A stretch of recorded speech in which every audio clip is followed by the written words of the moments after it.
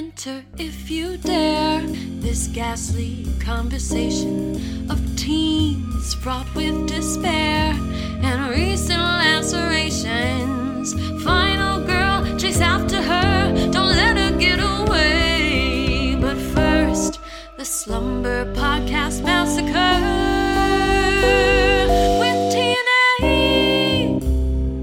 Welcome to Slumber Podcast Massacre with TNA. That's Tim.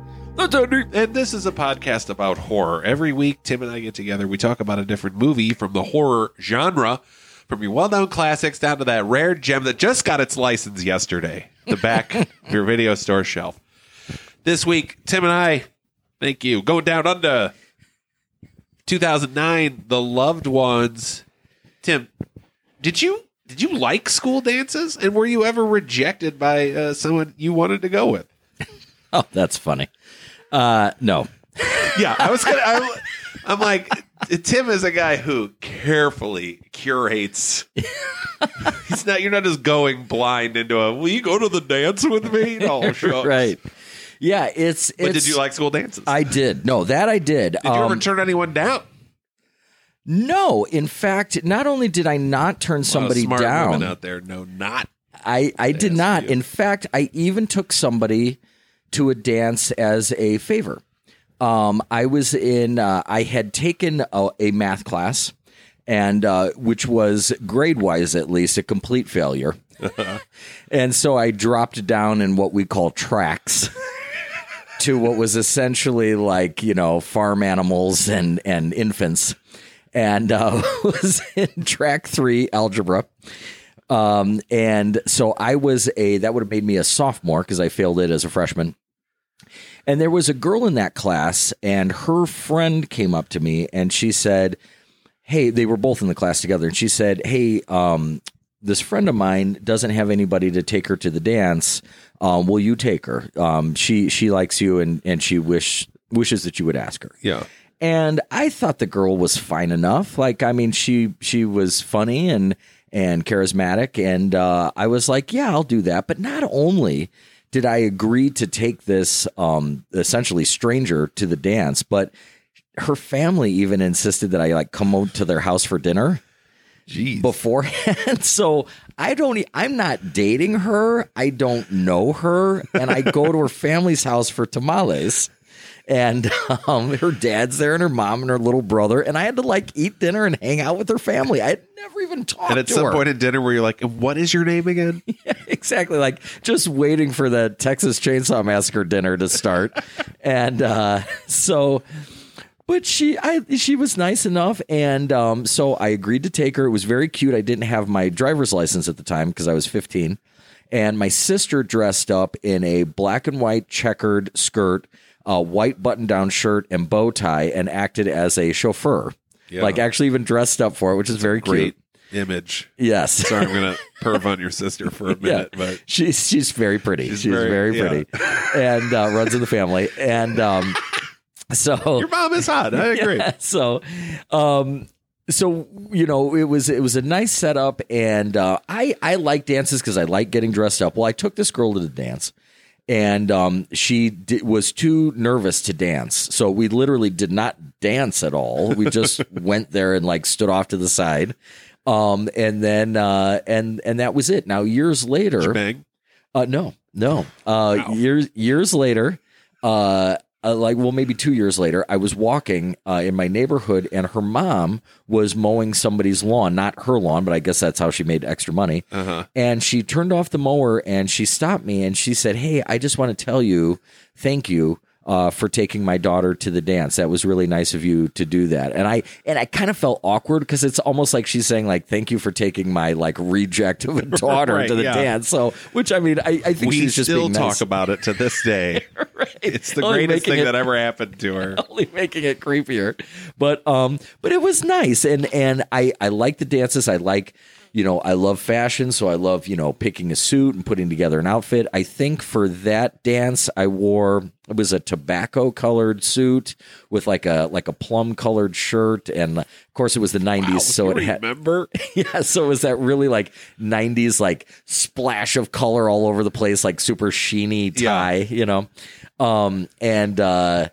I like putting together the outfits. I love to dance. I love music. So yeah, the whole thing is really cool. In fact, I even went to a school dance where my date actually also wore a suit.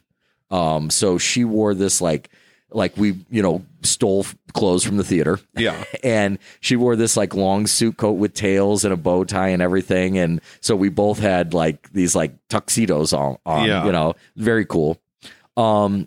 No, I love dances. I really do. And part of that is, and it's part of the reason why I like this movie so much.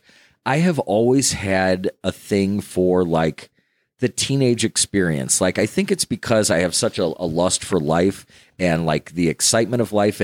And whereas a lot of people, as they go through their lives, will kind of like slow down and settle into their life. And there's nothing wrong with that.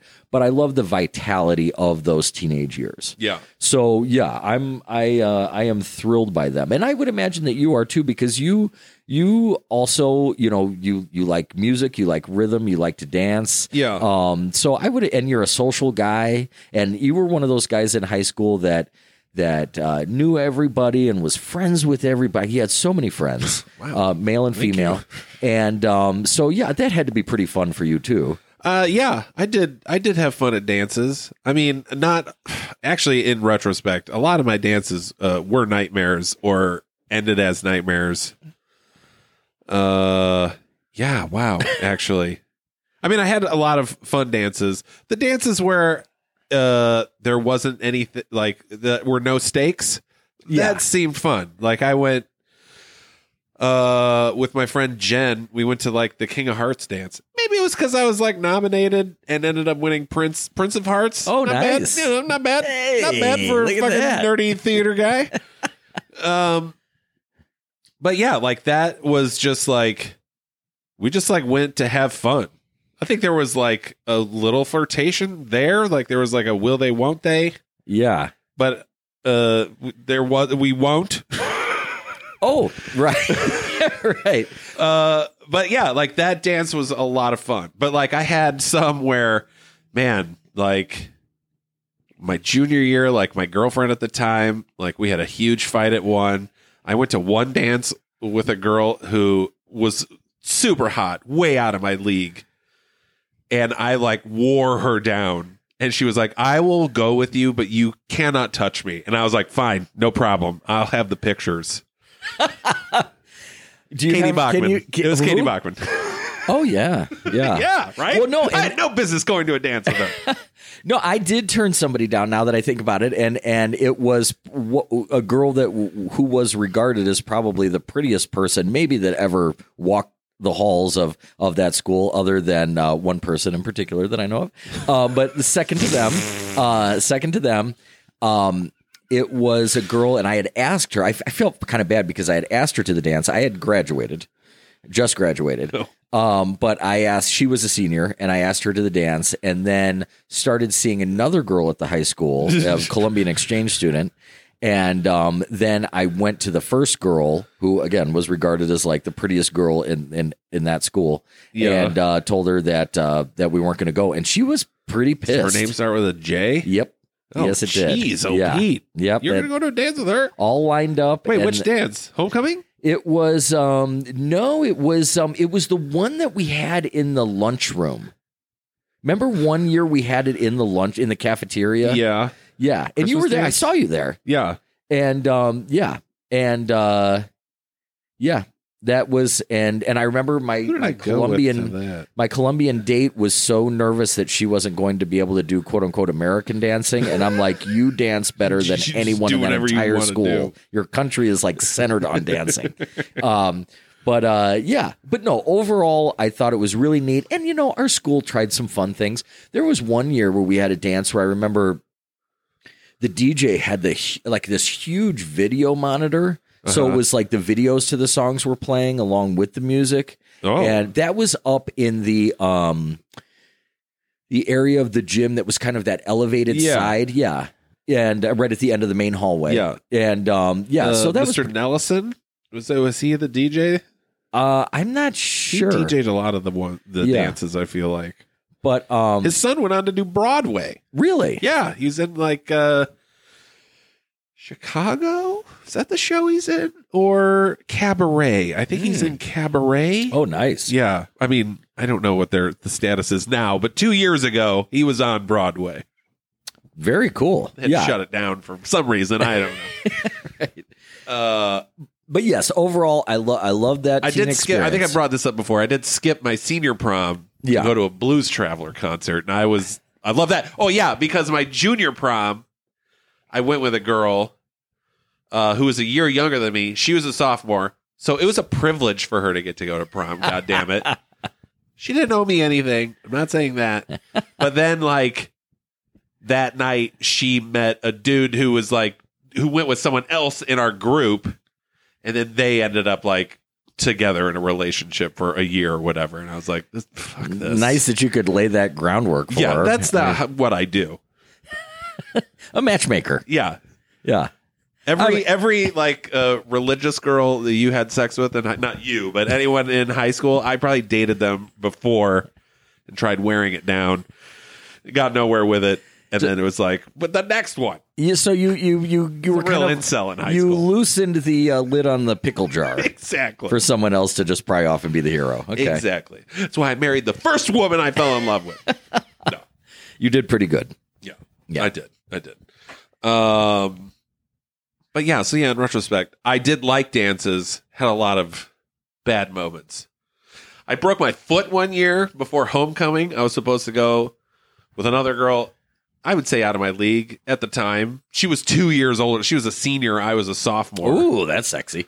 And yeah, I broke my foot, and she was like, we probably shouldn't go then. And I was like, I get it. Fine. Damn. Yeah. How did you break your foot? I was jumping up to hit an exit sign, and then when I landed, I broke my foot. Oh. I did hit the sign, though. Well, yeah, but it was like in gym class, like before, like we were just waiting, and I was just like, people were like jumping and hitting it, so I just did it once. If only I could go back in time and just like handwrite a sign that said prom and write it right above the exit sign, so it's like, yep, I'm out. That was of it. homecoming Yeah. dance. It was homecoming. dance. Okay. No, I didn't go to my senior prom. I did go to my junior prom. Yeah, no, it was. I like all that stuff. I like to dress up. You know, that's the thing. Like, even in town, and I don't want to get off on a tangent, but in the city that we live in, there's especially in the last 10, 15 years, a slew of bars, right? Yeah. But there's no place that you could go to and like dress up. Like, there's no nightclub, there's no dance club, you know? No. Where like you dress in like a little nice and you go to it like a there was a place, Silver Spoon, it was a breakfast place, but then at night it kind of turned into a club. What? Yeah. Did it really? Yeah. Oh, I didn't know that. Me and our friend Katie would like get a little doped up and then like sit on a park bench across from it and just make fun of the people coming in and out of it. I thought you were going to say like dress up and go in there and dance and have a good time. No. We would just sit there and look at the losers. You're Not my scene. You're getting doped up sitting across the street, but looking at those losers. Right. Yeah. Yeah. That's awesome. No, that's great. I did not know that. Well, I feel ripped off. God damn. I would love to. I didn't miss anything. I would love for there to be a dance club around here. Yeah. Well, we had Ben Willie's. Well, yeah, we did. Well, at once upon a time, but here's the thing: you put a dance all club, that and stuff's gone. It's there's a certain element that creeps in. I mean, usually there's drugs, there's fights, there's yada yada. So I guess we'll just enjoy our faux dive bars and Man, Ben Willie's was weird. There would just be like women doing like pole dances. Oh, I saw things weirder than that. Sure, yeah. There. I'm just like, this was like. Have I ever told you if you like what go I into saw the in back there? of Ben Willie's? Like, Have I ever told you what I've seen in there? Maybe, but it's been a while since we've talked about it. Okay, I'm going to dance around this a little bit because it's pretty graphic. I went there with some girlfriends that were going to see a male review. And I was just going to go to have fun because there's a big difference between girls seeing strippers, male strippers, and men seeing female strippers, where they think that they're actually falling in love with them instead of just paying their light bill. Right. But when girls see strippers, it's fun. They're laughing. They're embarrassed. You know, it's a good time. It's silly. And it's just a lot of fun. So I went with them, and only for that reason, to the male review. And when I walked in, an employee at the bar said, "Well, you can't go over here. You have to go in that room." And I look over in quote unquote that room, and there's a curtain hanging in front of it and a handwritten sign that says private party. And I'm like, "Well, there's a private party in there." He's like, "No, you go in there." So I'm like, "All right." So I said bye to my friends and then walked into that quote unquote private party. And there were 2 dancers in there, female. And it wasn't too long before the head chef of the place walked back into the kitchen and walked back out with a cucumber. Oh, God. And one of the dancers got on a pool table and used the cucumber To make a salad? yeah. She tossed her own salad, and we're all just standing around, and there's piles of cash being thrown on the table, and it was so seedy. Like, even me, and I'm disgusting as a human, I was like, this is not right. Like this, and anybody could have walked in. Can I go watch the male strippers, please? Right, yes. But like any 85-year-old couple celebrating their 60th wedding anniversary could have walked in that night. They're not walking into Ben Willie's, though. Right. I felt so out of place in Ben Willie's. Oh, I think we all did. Great. Let's not talk about Ben Willie's. Okay. Let's talk about the loved ones. Let's get back on the dances. So this is written and directed by Sean Byrne. It stars Xavier Samuel, Robin McLeavy, John Brumpton. A box office of $4 million. Excuse me. Jesus Christ. A budget of $4 million. A box office of only $358,000. Yeah, but it was like, had like one release in the U.S. in like 6 cities. It was more of a video thing. I don't even think they make movies to make money anymore. I mean, how many of these have we seen? Because this is an Australian movie and it's bankrolled by the government. Right. So who cares? Imagine living in a country where your government just is like, could you imagine some hillbilly being like, my money, my tax dollars paid for this garbage? Well, they're just offsetting the fact that you may at any given time be killed by a wild boar, So it's the ends Right. justify the means. Gotta get you inside, so you're not outside. I'm gonna try, my bad Australian accent's gonna come out a lot in this. Okay, let's get to Nan some, and then we'll get to spoilers. It's the end of school, and Lola Stone's asking Brent if he'll go to the dance with her. He turns her down because he's already going with his girlfriend, Holly. But Lola won't take no for an answer, so her father kidnaps Brent, and they have their own end-of-school party with all the usual stuff. Roadkill, power drills, and a pit filled with their past victims. Now, Brent must find a way out before the end of the dance, or will he just become another one of the loved ones? Oh, nicely done. Thank you. God, you're good at those. I'm trying to work the title instead of just yelling the title now. Yeah. I'm going to try and artfully work it way into the end of the sum. So yeah, pretty standard setup. Yeah.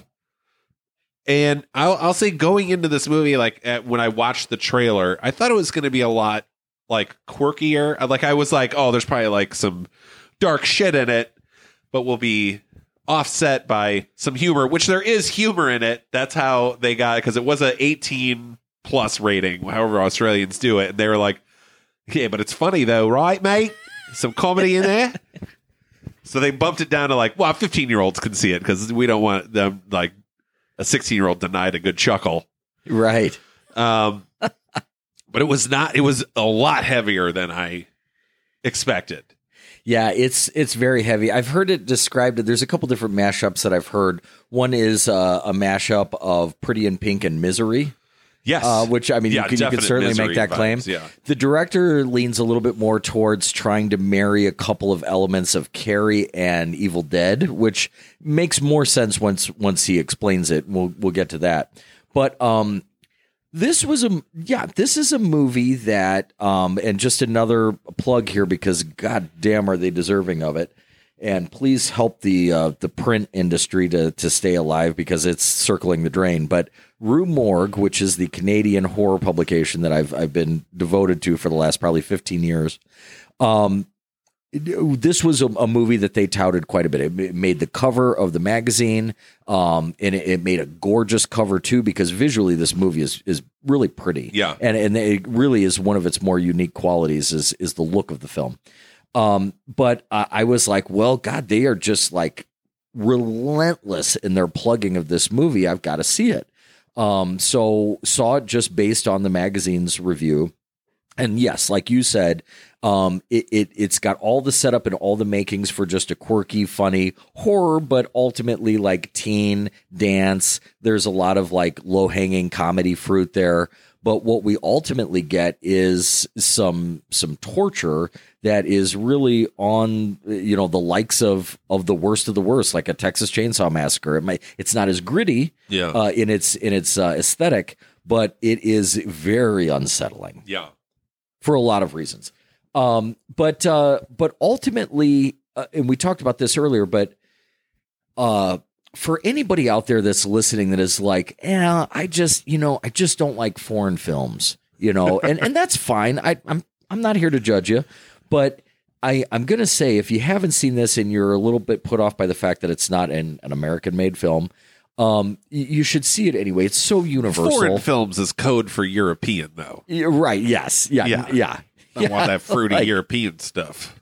Right. Yeah. Believe it or not, subtitles and whatnot.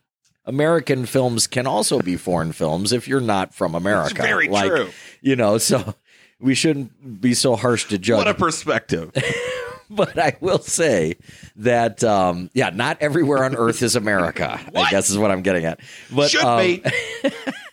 But yes, there it is. When you watch it, albeit it is Australian and there are accents there, but it's so universal that within 15 minutes you forget that it's Australian anyway. I mean, they don't go out of their way to try and like shove Australia down your throat. Right. So that he part does do that to the people in the pit, though. Yes. That is the two Australian things that stand out. Right drive cars and whatever animal he picks up off the road that's roadkill. It's not a possum. It's not one of ours. Yeah. No, yeah. It's just you're just like, it's not a dog. No. It looks like a mink, but with long legs. Is it a baby Tasmanian devil? I have no clue. I mean, that would make sense. Yeah, that might be it. Yeah, something like that. Well, it was something rodent-ish. The director did go to the University of Tasmania, which just sounds cool. Yeah. I mean, who doesn't want to go there? But who knows what it was? But yeah, it doesn't try to it aims to be more universal than anything, which is good. Yeah. Part of that universalness is if you watch the whole movie, this is a bold statement, but God, if I have one soft spot in this world I am an absolute sucker for, it is people who struggle socially. And nothing tugs at my heartstrings more than somebody who just wants a friend, who just wants to belong and do the things that all the kids do and all that stuff, but just for whatever reason struggles with it. So we have our main villain here, Lola. But in the beginning of the movie, and I don't want to jump too quickly to her because there's something pretty important that happens before that. But let me just say that somebody sort of desperately, kind of like just sort of like very just mousy, sort of, meekly asking somebody, not do you want to go to the dance, but will you go to the dance with me? And her delivery when she says it, if you see the rest of the film, it's almost kind of like she's said it before, she's asked it before, and she's just hoping maybe this is the time. And she says it in the most pathetic, and by pathetic I don't mean negative, like you just feel for her when she says it. Yeah. And it just melts me. That, like I said, that is my soft spot. People that struggle socially, I just are so endearing to me. And you can't help but sort of love this girl. And she's not like traditionally gorgeous or beautiful or whatever, but she has a certain appeal to her. Yeah. But before I jumped ahead to her just because I love that character and I love that actress so much. But before that, we get a setup of some family tragedy. Yeah. Which, I mean, it was okay. I don't know how much it played into it. Like, if that didn't happen, would it have fundamentally changed the movie? Only in the regard that, and this is a great topic, something that this movie does very well is the director was really interested in sort of weaving together the separate elements of like combined grief.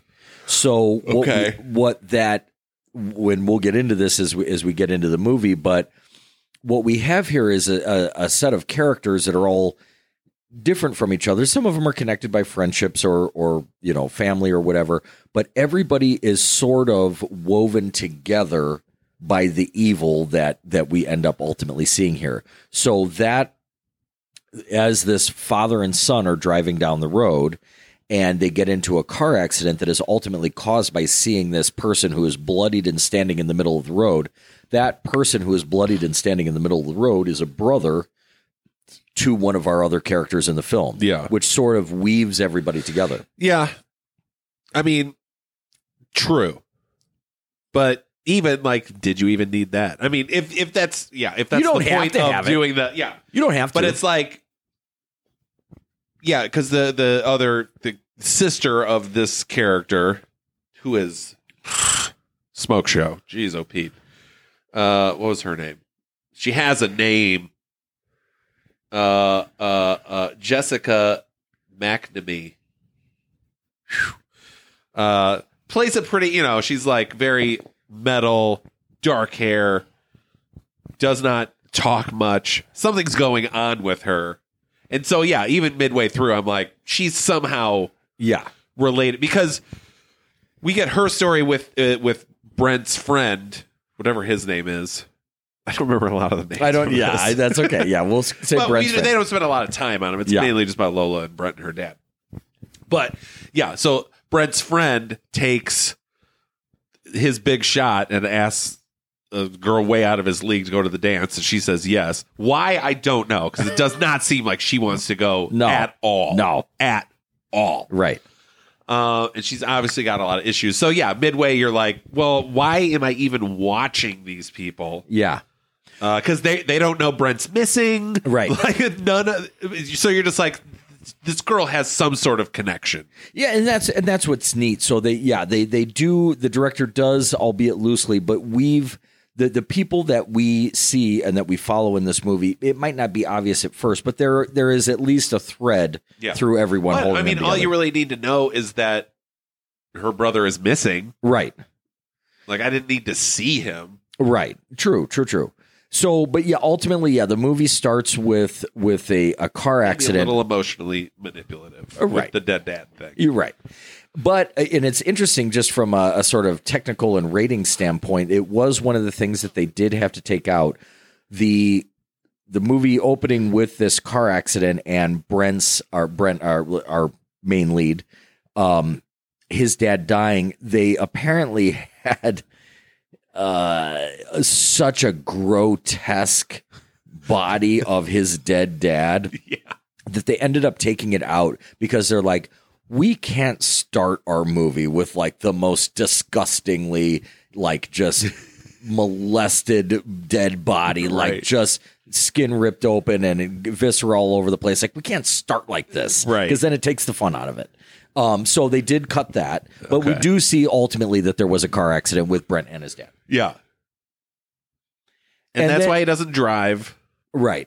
And when we see Brent next, like literally the next scene that we see him in, he looks awful. Yes. He looks pale and his hair is just sort of stringy and greasy, and he's an attractive dude, but he looks like he's suffering. That is kind of another thing that surprised me about this, because going in, you're like, oh, he's probably like the popular kid in school, and the girl asks him, and he's like, well, no.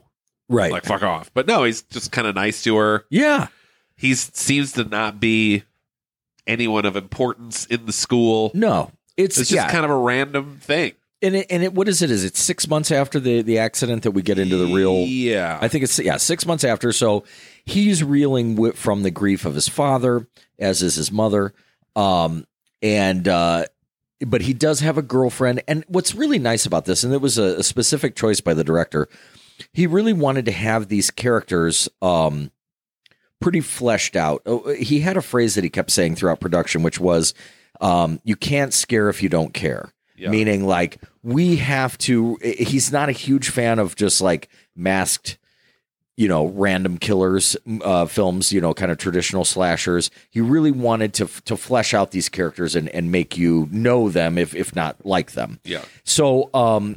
So here we have Brent, and he obviously, like, he's going to school, he's getting through, he's kind of passing through life, but he has this girlfriend who is a pretty big juxtaposition to him, where she is like pretty bubbly, like a little feisty, a little spunky. She's well put together.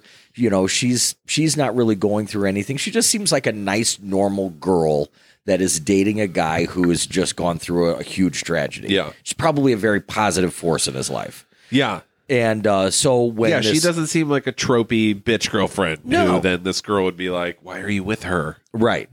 So when, early on in the movie, when Lola, our villain, comes up to Brent and asks him to the dance, in that scene that I was referencing that's so endearing, because we haven't seen what Lola's really made of yet. It's just heartbreaking, just in the same way that, like, Carrie is so touching and affecting. Like, you see this girl come up to this guy, like, obviously they don't really have a connection at all. Right. His response to her, just as an actress, is pretty great. Like, he's trying to be nice, but it's like, we don't talk. Like, why are you asking me to the dance? But I have a girlfriend that I have to go with her. Right. Yeah. So it's this really sort of sweet scene. And what I like about the movie is that there's one scene in particular where, the dance is going to be happening. Lola has asked Brent. Brent has turned her down. Brent has an exchange with his mom where, his mom is overprotective of him. She doesn't want him to drive anywhere. They're still both going through, which is, I know I say this all the time. It seems like every movie we cover in horror has to do with grief. Yeah. But it's a big component. Yeah. So, there's kind of like an emotionally charged scene. Yes. Always trauma. Yeah. And there's a great scene. It's great in its sort of sadness, and it's palpable. If you've ever, I don't want to go too into this, but if anybody's ever suffered a depression, there's this amazing scene where it's the day of the dance. Brent is kind of charged up after this interaction with his mom, where he believes that his mom blames him for his father's death because Brent was the one driving the car at the point of the accident.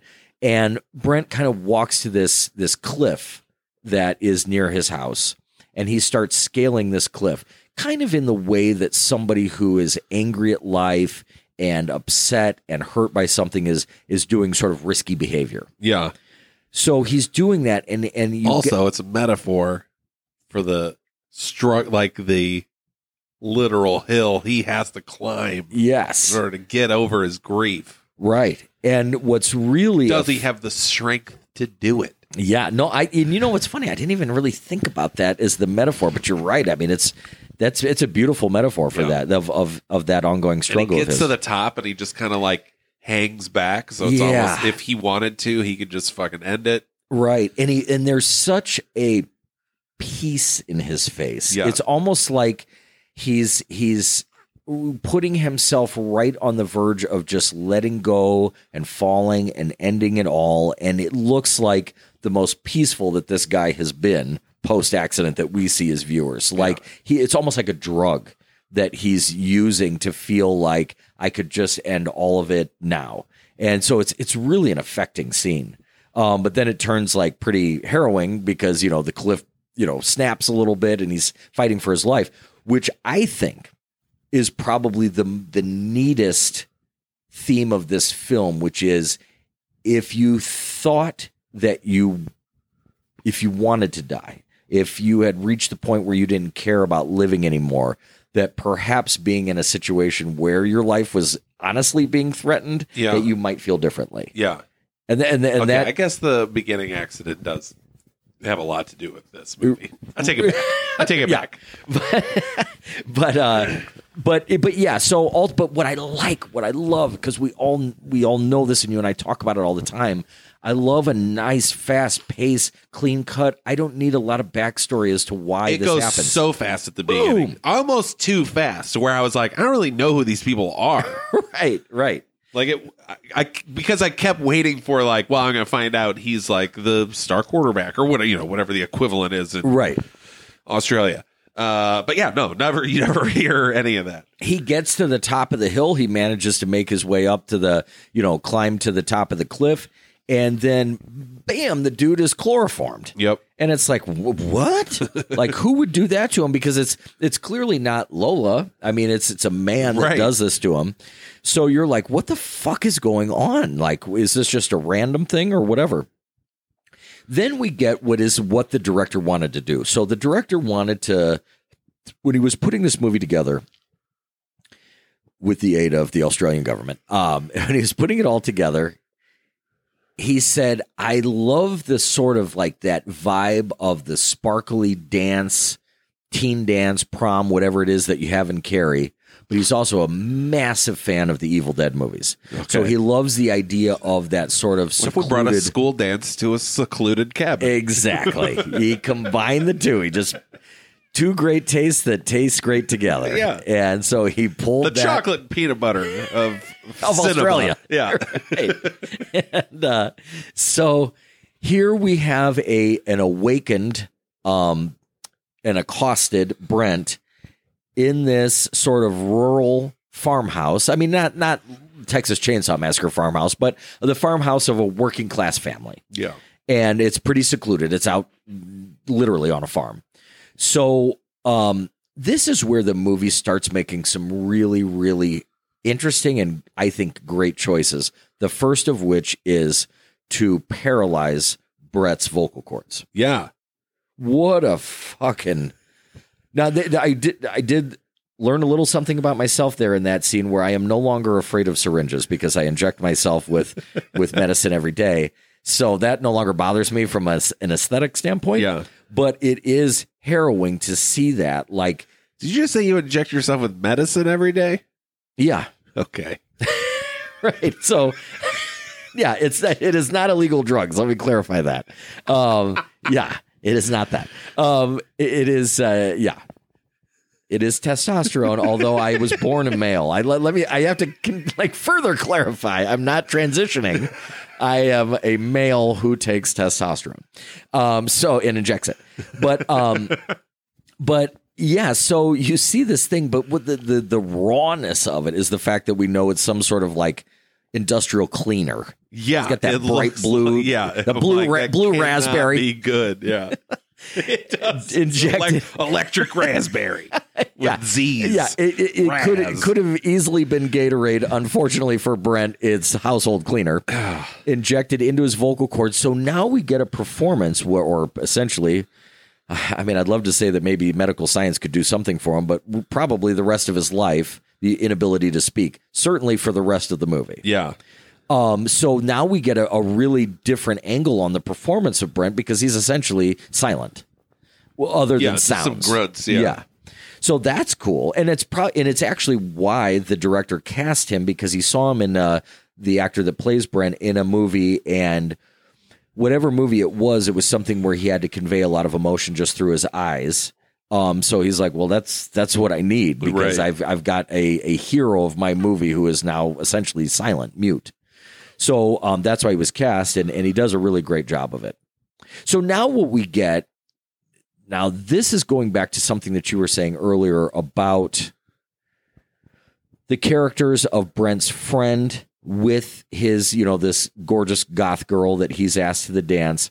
And this was something that, again, on the director's part, was a really very conscious choice, where he said to himself, on one hand, horror fans like to be pushed. They like to be pushed to the limit. Otherwise, what are we doing here? Yeah. But he doesn't necessarily like being just sort of slammed in the face with violence for violence sake. So he has this nice balance and he gives the audience a breather. He gives the audience a breather by having these super torturous scenes, and they can push the torture further if they interject with these humorous, fun, back at the ranch, or I should say back at the dance, right. Scenes that are just sort of fun to watch. So it allows us as audience members to take in the really, really hardcore stuff of somebody being injected with household cleaner in the neck and silenced and restrained, and they're freaked out. But we get a little breather when we go back. Yeah. We go back to the dance. But even those scenes are, I mean, if they're the comic relief, they're still very uncomfortable. Because you have, like, initially she, like, does not want to go into the dance. So they're just, like, sitting in the car. Yeah. He does do that hilarious. He's going to, like, slide over the hood to get her door and just falls off the car. That's right. Great. But yeah, like, they don't go in and just sit there and, like, listen to metal for a while. Then when they do go in, then she just, like, starts grabbing his dick and everyone's staring at them. Yeah. And she's just like, what the fuck are you looking at? And I love the teacher, like, you're going to have to go somewhere else. You're going to do that. Right. And then they go have sex out of the parking lot. Right. Like, but she's clearly, like, using it as some sort of, like, terrible coping mechanism. So while it's like, yeah, you're like, kind of fun watching the kid who's just like, I can't believe this is happening to me. Right. But he also is like, this is not the best situation I can tell, but I'm still going along with it. And I'll regret it tomorrow. Right. Yeah, because you're right. It does look like when they're sitting in the car and she's guzzling vodka and she's just smoking a copious amount of marijuana. And it's like, this is somebody who's not doing this to have fun. Like, they're trying to numb themselves. Yeah. And so you're right. It doesn't have like the fun party quality to it, but at least it's not getting injected in the neck with brain cleaner. But yeah, you're right, though. There is a sort of sympathy. Oh, and they get caught having sex, and the same teacher is like, when I said you can't do that here, I meant school property. Like, get out of here. Yeah, like 85% of this continent is just wide open desert. And you have to fuck here.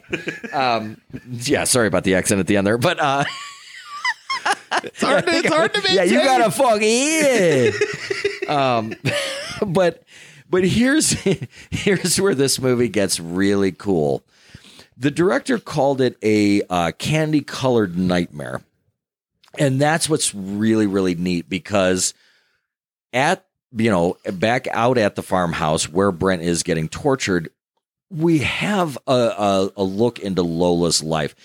This is where this actress just, I don't know, I'm going to go ahead and say it, probably one of the strongest performances of any movie that we've covered. Singular performances where somebody is just encapsulating a character so hard because she is cute and sweet, but she's also horribly demented. Yeah. And what essentially we have here is, if you've ever been the father of daughters or aunt or uncle or whatever, you've just seen young girls, they go through that princess phase. They love the princesses and they play dress up and they have the crowns and the wands, probably clowns. And, they have the pink dresses and everything like that. And essentially what we have here, for whatever reason, is a girl that's sort of an adult girl that is trapped in this princess phase. Yeah. Where she's looking for that prince and she wants to play dress up and she wants everything to be perfect. But there's clearly a lot of shit going on. Bad things going on. But visually in the movie, she has this gorgeous hot pink dress, satiny hot pink dress. Yeah. There's her room has like unicorns and dolls, even though they're in various states of sexual intercourse. I didn't notice that. Oh yeah, they're all the dolls are set up like in every position you can think hilarious. Of. So we get this sort of pinky, purpley, glittery candy nightmare of a film. Yeah, and so that's I what's did so like neat. how because the introduction to father and daughter, because I could see a movie being like Brent's kidnapped, right? And then like the next time we see his situation is him like coming out of it and he's sitting at the table, which we have that scene. Yeah. But first it's more like, okay, now here's the dad and daughter. He brings her the dress. There's a lot of like incestual innuendo as he's like watching her get dressed. It's really creepy. So it's a great way to introduce them instead of having all your like get to know these characters at the dinner table or whatever. Because, let's face it, what we have here is a weird-ass dynamic where the father is just as much of a demented criminal as is his daughter. Yeah. Like this, we have two villains here coming from like very different places, but they're both psychotic. And that's what the director was going for so much is the realization, and as scary as this is to say, psychos have lives too. Like they have to pay rent. You know, they've got to go to work. They've got to go to the grocery store, and they've probably stood in line behind you at Walgreens. I mean, like that shit's out there, and they have normal lives. So that's what he was trying to create is this sort of real life villain that exists within the world that all of us exist in. Yeah. Not just some mindless sort of semi supernatural killer out in the woods, but that it's your handyman, you know? So that part is really neat, but you're right. And then when we're in that dinner scene, we've got the like disco ball, like putting this sparkle light all over the room. She's in her pink dress. They've got these sort of paper crowns on. Yeah. It's like the more sweet they make it, the more gross it is. Yeah. But and there's a fourth person at the table. Oh, who is great. It's an old woman. It's his her wife. name is Bright Eyes. Yeah. That's her mom. Well, is it her mom? Yes. That is her mother, who she got out of the way because she truly has something for her father. That's her own mother. Well, but the dad did that to her, though. Yeah. At the behest of Lola. Yeah. Are you sure, like, the dad didn't just kidnap some woman and is like, this is your mother now? No, well, okay. I don't want to be. Because she is. So, yeah, when we first see Bright Eyes, she's just some lady sitting at the table with what looks like a bullet hole in her head. Yeah. So you're like, what is that? Another great thing this movie does, like, here's something where you're like, what the fuck is that? And you'll find out in 40 minutes. Yeah. To which, they lobotomize people, but she's never done it before. Like, this is her drilling Brent is the first time she's ever done it. I always thought that was every her. other person they've done, the dad has done it. So I just was under the assumption he was like, look, I found my mate through this method. Let's try and find you one. Okay. Well, I like that too. Yeah. Okay. Yeah. No, that's either way. She does call her mom, but I was just like, either way, it's that's creepy. her mother figure, but maybe not her biological mother. Okay. But the fact that they call her Bright, like they have this weird like name for her. Call her Bright Eyes, and this poor her eyes could not look dead. I know, that's the kind of funny part. Like when you call like a giant guy tiny or whatever, exactly, like Bright Eyes is dead eyed as it gets. But yeah, so that part is creepy. Now, this might seem like I'm making light of it, but there is no humor about how disgusting the marriage of fried chicken and milk is. Oh. At the dinner, they're eating fried chicken and washing it down with a nice big tall glass of cold I thought milk. it was the roadkill at first. Right. And I was like, "Ooh, God!" But I was like, "All right, chicken, all right." But chicken and milk, I don't know. It's not my thing. But here's where I get really impressed with this movie because, when you got a Texas Chainsaw Massacre and you've got a dilapidated farmhouse in the middle of nowhere, everybody looks gross. Everybody looks unshowered, just dirty and grimy, and the setting is grimy.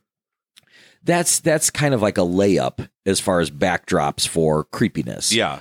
But here, the movie is achieving the same level of creepiness with a homemade school dance, where there are lights and there are dresses and but it's still just as gross as a Texas Chainsaw Massacre. Yeah.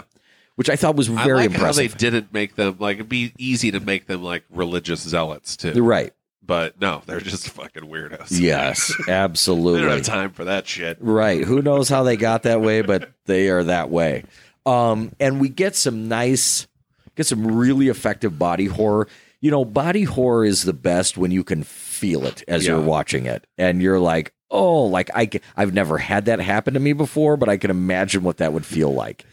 Because Brett is obviously in a constant state of trying to escape or trying to think of a way to escape. Yeah. But he's very, tightly bound. He does make it out of there. And that's the thing about these movies that's so creepy, is that when somebody does escape and then they don't make it and they get pulled back in, it just kills your spirit, And they make sure that he's not going to get away. It's pretty funny, though, because they do a good thing. They could have done like some dumb chase through the outback or whatever, but it's like he just is like, I'll climb this tree. He just gets stuck in a dumbass. tree. Like they were just like, how do we get him out? Start throwing rocks at him.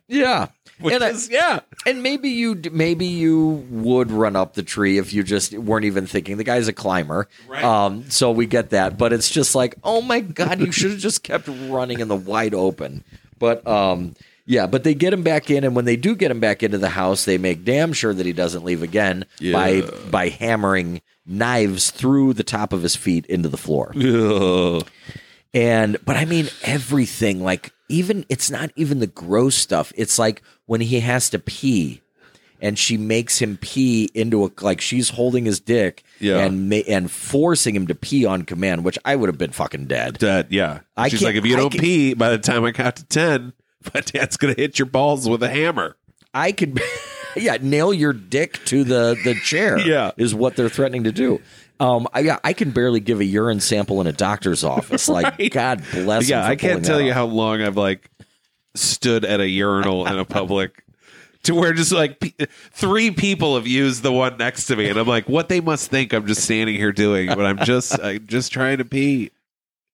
Yeah, it really is a white knuckled situation, and what I really like about it is that I love it when a horror movie paints it in such a constricting way that you're like, I don't know how he could ever get out of this. I can't imagine a way that he's going to escape. Yeah. So we really do feel that trapped and claustrophobic with him.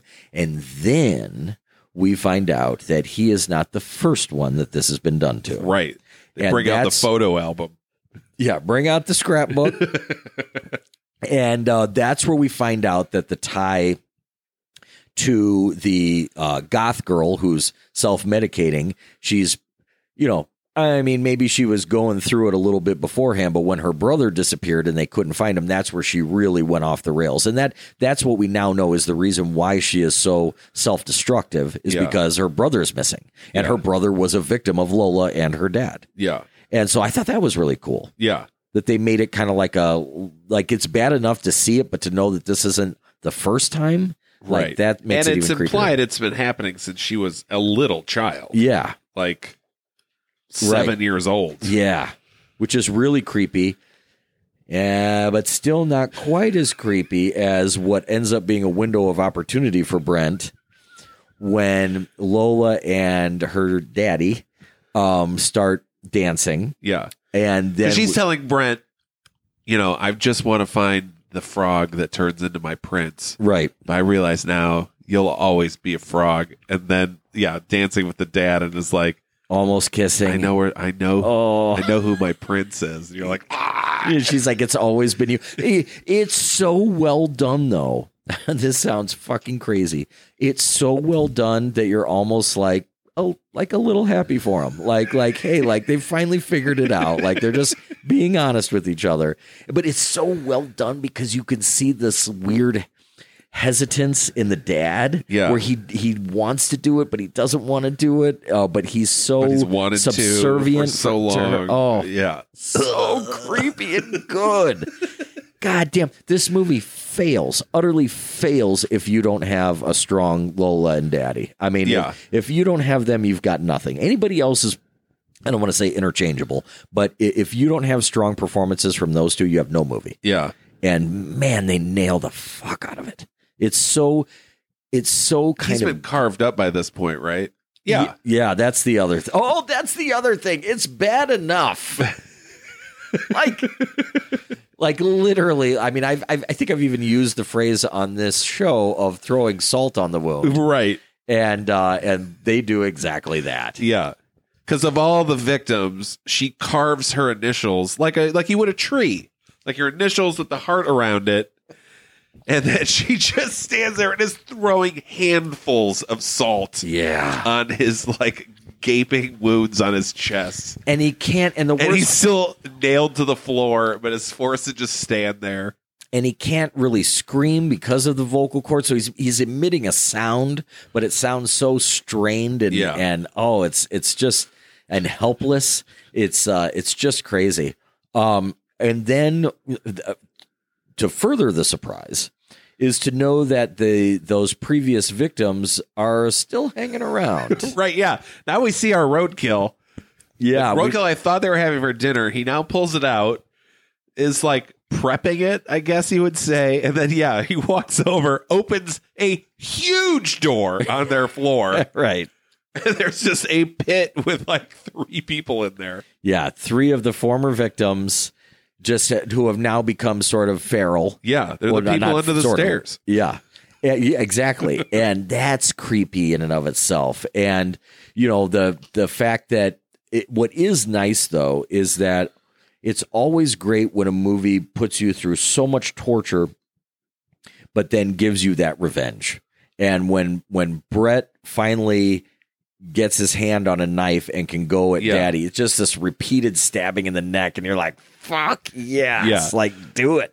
Yeah. It's so good. The knife he's just pulled from his foot. Yes. Puts back in Dad's neck. Yeah, it's great. And so then, we start to see things unraveling for Daddy and Lola, and as Daddy gets thrown in the pit, and then he is eaten and devoured by the former loved ones down there.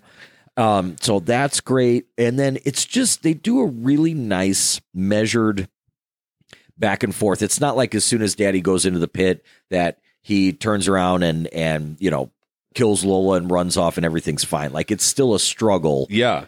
For him to get there, on top of the fact that, Lola has thrown him into the pit. So now this pit is it's not even a pit. It's like a room, but it's probably, 12 feet down. Yeah. So you can't just like jump up and pull yourself out. Right. So what the stakes get risen because Lola is saying to him, like, I'm going to go to your house and I'm going to kill your mom and I'm going to kill your girlfriend. And she says it so much better. Oh yeah. No, she says it in a great way. I'm going to go to your house. I'm going to put a knife in your mom's neck. And then I'm going to go find Holly. I'm going to put a knife in her heart. Like you did to me. Yeah, so good. so good. And you really start to feel for, let's not forget Brett's actual girlfriend, Holly. Really great character. She's not given a whole lot as far as, plot development, but some really nice scenes. I was really touched by the card that Brent wrote to her and that she sees, because he says it in such a sweet way. Like, earlier in the movie, she tells him that she loves him, and he can't say it back because he's still struggling with emotion after his father's death, and probably afraid to tell anybody that he loves them, because when he loves people, they die. So she finds this card, and she gets kind of pissed at him that he won't say I love you. Finds this card that says, thank you for doing what all the king's horses and all the king's men couldn't do. I love you, which is such a sweet, like, basically putting him back together, healing him from his father's death. And so endearing and so touching. And she's, wants to help her boyfriend, and thank God she's the one who says, like, she's trying to think of anything at all, any clues. This bit is a little bit of a stretch. No, you're right. You're right. It's a little bit of a stretch. Because he tells her earlier, he's like Lola Stone asked me to the dance. Isn't that crazy? And so then she's like, of course. That's why he's missing. She kidnapped him. Yeah, Lola Stone. Yes.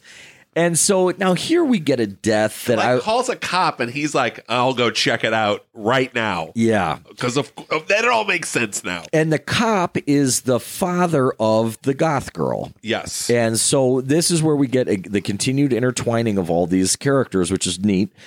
I felt a little bad about his death. So yeah, he does go to the farmhouse. Quick, yeah, just like it's like, oh shit, I would have liked that because now the goth girl is really a very Scatman Crothers. Like, I just showed up here. You're dead.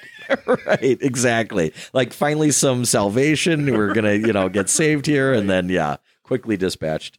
But yeah, so it does a really nice job of that, and we have Lola sort of psychotically, literally walking down the highway to go carry out this vengeance that she's promised. You have Holly kind of, wondering like, what the heck's going on? Like, I haven't heard back from the policeman or whatever. Starts driving out there because she does have the presence of mind to drive to Lola's house. Yeah. Isn't that what she's doing? Okay. Yeah. So she's out driving, and then we get sort of our final act of interaction between Lola happening. Showdown. Lola happening upon Holly, and them kind of fighting it out with a knife in the car, spilling out into the highway, and then because Brent has now been freed, he's hopped in the police car. He's got those climbing skills. Yes, foreshadowed. Climbed out of the pit. Yep, climbed out of the pit on a stack of bones and body. Kill off the other people in there? Yes. Okay. Because they kind of has to fight to the death. Right. Because they're going to try and eat him. Okay. Yeah. I wasn't too clear on that, but that's what I assumed. Yeah, he had to kill the other, former boyfriends that were down there to survive because they're feral now and will just eat any meat that goes down into the pit. Climbs himself out, commandeers that police car and is driving to try and save his mother because he's picturing Lola, going to kill his mom and his girlfriend. Yeah. So he's driving at a high rate of speed and you're like, holy shit, don't let him hit Holly, who's like on the highway. But yeah, there's a sort of beautiful, spectacular thing where kind of mirroring the first accident, he sees Holly, he's driving 140 miles an hour or 140 kilometers and he veers off and does correct it the right way this time, but then bam, hits Lola. And goddamn, when we see Lola climbing on the road, she's like the Terminator. Like, it's so funny because you just hear like that knife kind of like you don't see her. Yeah, but you hear the dragging and the knife. Yes, and her hand is broken. Oh yeah, to where like the top of the forearm is now separated from the wrist. It's so gross and awesome. But this ending shot, I love. Oh yeah. Because they're like, all right, let's do her in. They throw that car in reverse and back up into Lola. But like as that car approaches, like it just shows Lola's face, and it is just the slowest zoom. That had to last like 30 seconds. Yeah. And it just keeps getting closer and closer so slowly. Like you see her eyes just like you can like pretty much see the reflection of the car in her eyes. And then quick cut, boom, like it hits her head and blackout. Yeah. so well done. Yeah. So God, so great. And this was this director's first feature. Yeah. Like, holy shit, he wrote it, he directed it. But yeah, so well played at the end there. I mean, what a choice that is, because 9 films out of 10 would have just had him reverse and just blast over her, and maybe they amp it up with some, body horror and blood flying and whatever. Right. But you're right, that artistic choice to just focus on, it's kind of like when you're playing a role and in a scene, you play the opposite. Like if you're supposed to be really sad, but you start laughing, like you're still sad, but you're playing it opposite. Uh-huh. So here, instead of seeing the car just like barreling towards her, like you said, we just see her. No, we know what the car is doing. It's coming for her, but to just hold on her face. What a neat choice. Yeah. So cool. This had like 98% on Rotten Tomatoes. Like when we got done watching it, my kid was like, that might be like one of my favorite movies I've watched with you. It's awesome. She's like, I kind of like that abductor thing. So we're seeking therapy for her. Right, yes. No. Well, no, it's one of my greatest fears. Now, I won't go into it because it's a lengthy story, but I think I've talked about it on the show before, where there was a dream that I had that was the most vivid thing I've ever had in my life, and as far as dreams go, and it was a casual setting of like a town festival and just walking around with a friend and kind of like you do in tailgating. You might see some people and they're like, come on over for a beer, and you've never met them, but you come over and have a beer with them. It was that thing, but we ended up being we're hanging out with that family. And then when it was time to go, we were informed that we're not leaving. And then, I'll tell the whole story sometime. This is a harrowing dream. Absolutely. Oh my God. Horrible dream that I had. And it still sticks with me to this day. But this movie plays on that so effectively, where it's like, it's one thing to be running in the woods for your life. It's another thing to just be trapped and nobody knows where you are. And there's no clear means of escape. Like, that is harrowing to watch. Yeah. It makes it super effective. Yeah. And think about it. Now, this is the funny part. Aside from there being the previous boys that have been preyed upon, there's like, as far as bad people to good people, like one victim. I mean, and Brent doesn't even get killed, but what I'm saying is there's no body count. Right? Yeah. I mean, here we are covering these slashers all the time, and we're counting, 9, 10, 13 dead bodies. This movie is just as effective, and we don't really see any innocent people, aside from the cop, get killed. And the guys in the pit. Yeah, right. But all the deaths but you know what happened I mean? Like, in the last 5 minutes of the movie. It's not like we're just, seeing, creative kills one right after another. Like, this movie is achieving that same fear and tension with like an almost minuscule body count. Yeah. No, it's true. It's super great. It's fantastic. Yeah. And like a half hour into this movie, I was like, I don't think I'm going to like this movie. Like, I don't know. There was like a real lack of score for a while. It was kind of weird. Yep. And I was just like, I don't know. It feels amateurish. I know. And they did. I mean, the beginning does feel a little rushed. So I was like, I don't really know who these people are. Right. So I was not expecting to like it. Then as it went on, then you're just like up on the couch, like, oh God, yeah. Yeah, it's great, and it's filmed in a sort of like they wanted it to look slick, and like the director said, it takes a lot of money to make a movie look real slick, but they wanted it to not. They didn't want it to look grainy. Yeah. They wanted it to look like you're watching a show on CW, like a teen show, and I think they really achieved that. Yeah. But I did love the friend character, whatever his name is. I can't think of it now. Yeah. But really funny, really Jamie. Yeah, really great performance. So yeah, this is like. Do you think him and Mia like date more? What's that? Do you think they like go on another date? I think so. I think he could be the one that. For her, that does what all the king's horses and all the king's men couldn't do. Maybe he helps put her back together again, because she's going to need even more help now because her dad's dead. Her dad's right. dead. So poor thing. But no, I think it's. I'll say this for this movie, because it's a pretty singular assignment to category for a film. I think that this could be the most gruesome or torturous movie that you could show somebody who doesn't like that stuff and they might still like it. Yeah. Because of that sort of teen quality. This is a pretty pearl clutchy movie. Oh, it is. It's clutching all of the pearls. 8. I'm going at an 8 on the pearl clutching scale. It is. But do you think, though, that because it isn't like a guy who's squealing and wearing someone else's face in rural Texas, that maybe you could take somebody who isn't a dyed-in-the-wool horror fan and they could maybe tolerate it because it has a more modern feel to it?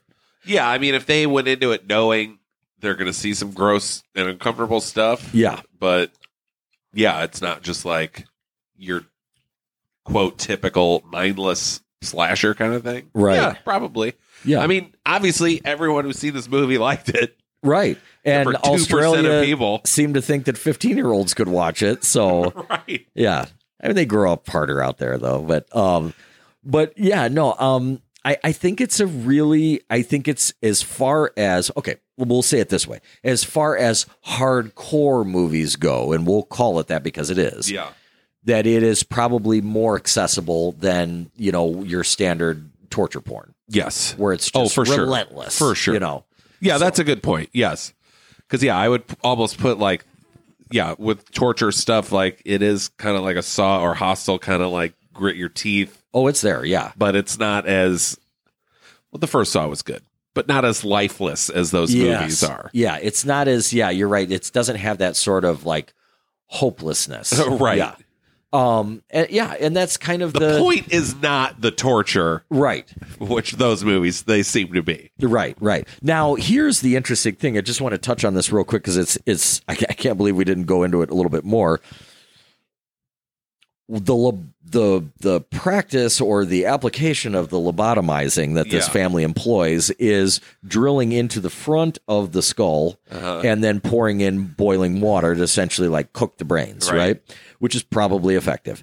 And they do such a great job with seeing a little bit of smoke come up from the drill. Smoke, yeah. But here's the funny thing is that they make a point of saying, the dad says, you don't want to go too deep because then you're just drilling into brain and lobotomizing him the rough way. Right. But our character of Brent, you think okay, well, that's not going to happen to him at all because if they do that, he's just going to be a vegetable instantly. But I mean, you can have a skull fracture and not end up mentally, incapacitated. Oh yeah, there was a point in this movie where I was just think of all the infections this guy has now. Oh yeah, well that could be. Oh my God, that's true. Oh, that's true. God. But no, walking around in that pit in your bloody feet.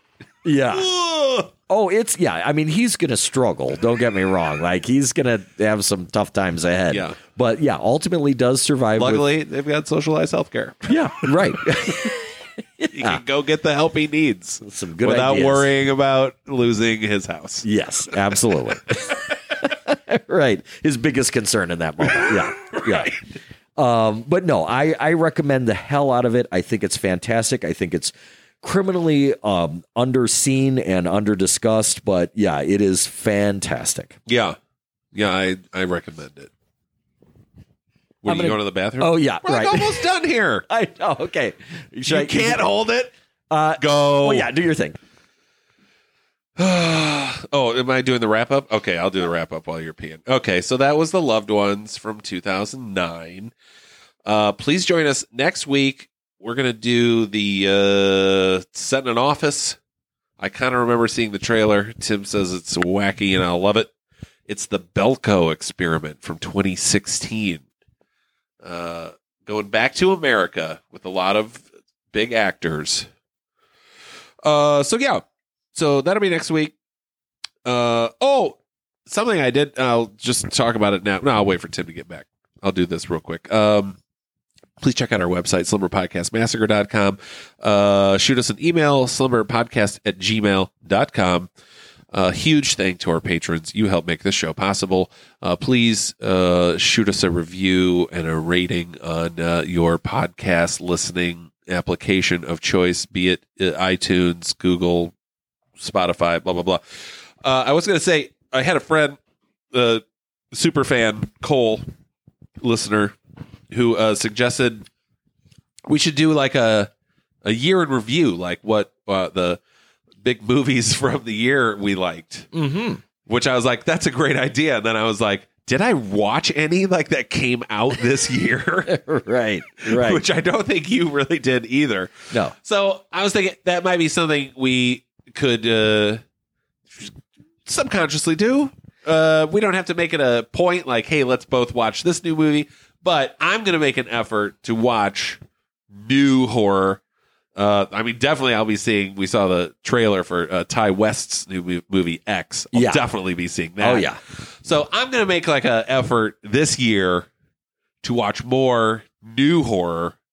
And then I'm sure we'll still be doing this. Well, next year. maybe the question for your friend is, does it have to be this year? Because we could do a yearly roundup of 1981, all day long. The best of 81. Yeah, no, I like that idea. Hey, there's still a lot of. I love the Suicide Squad. Right, yeah, we sort of broke the mold with that one. So Yeah, well, but no, there is still a lot of really great horror being made now. Yeah. In fact, it might. I saw I was thinking about it, and I was like, well, I never watched Malignant because there were people who were like, let's watch Malignant, and then that never came together. Yeah, so I just need to watch that by myself. I went and saw Lamb, which I thought was going to be a horror movie. Yeah, it was not a horror movie at all. So I'm like, well, even my attempts to watch new horror this year kind of crash and burn.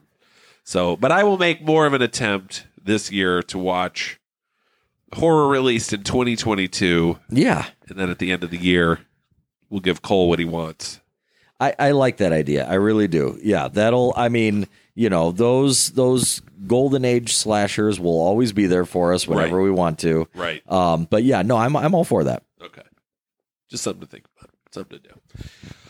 Okay, so yeah, next week, Belko Experiment. Great. Tim, you got anything else to say about the loved ones? Well, just nothing other than literally because she did have her dolls in a state of intercourse that somebody could have easily said to throw another Barbie on the Barbie. So there's that. Yeah. I'm just going to say, you're great with dialects. That was the worst accent I've ever heard you say in my life. I don't know why I keep going to East Coast. Barbie. Yeah, why weren't there Boston accents in this movie? All right. Well, that's it. All right, Tim, I'll see you next week. Goodbye. Goodbye.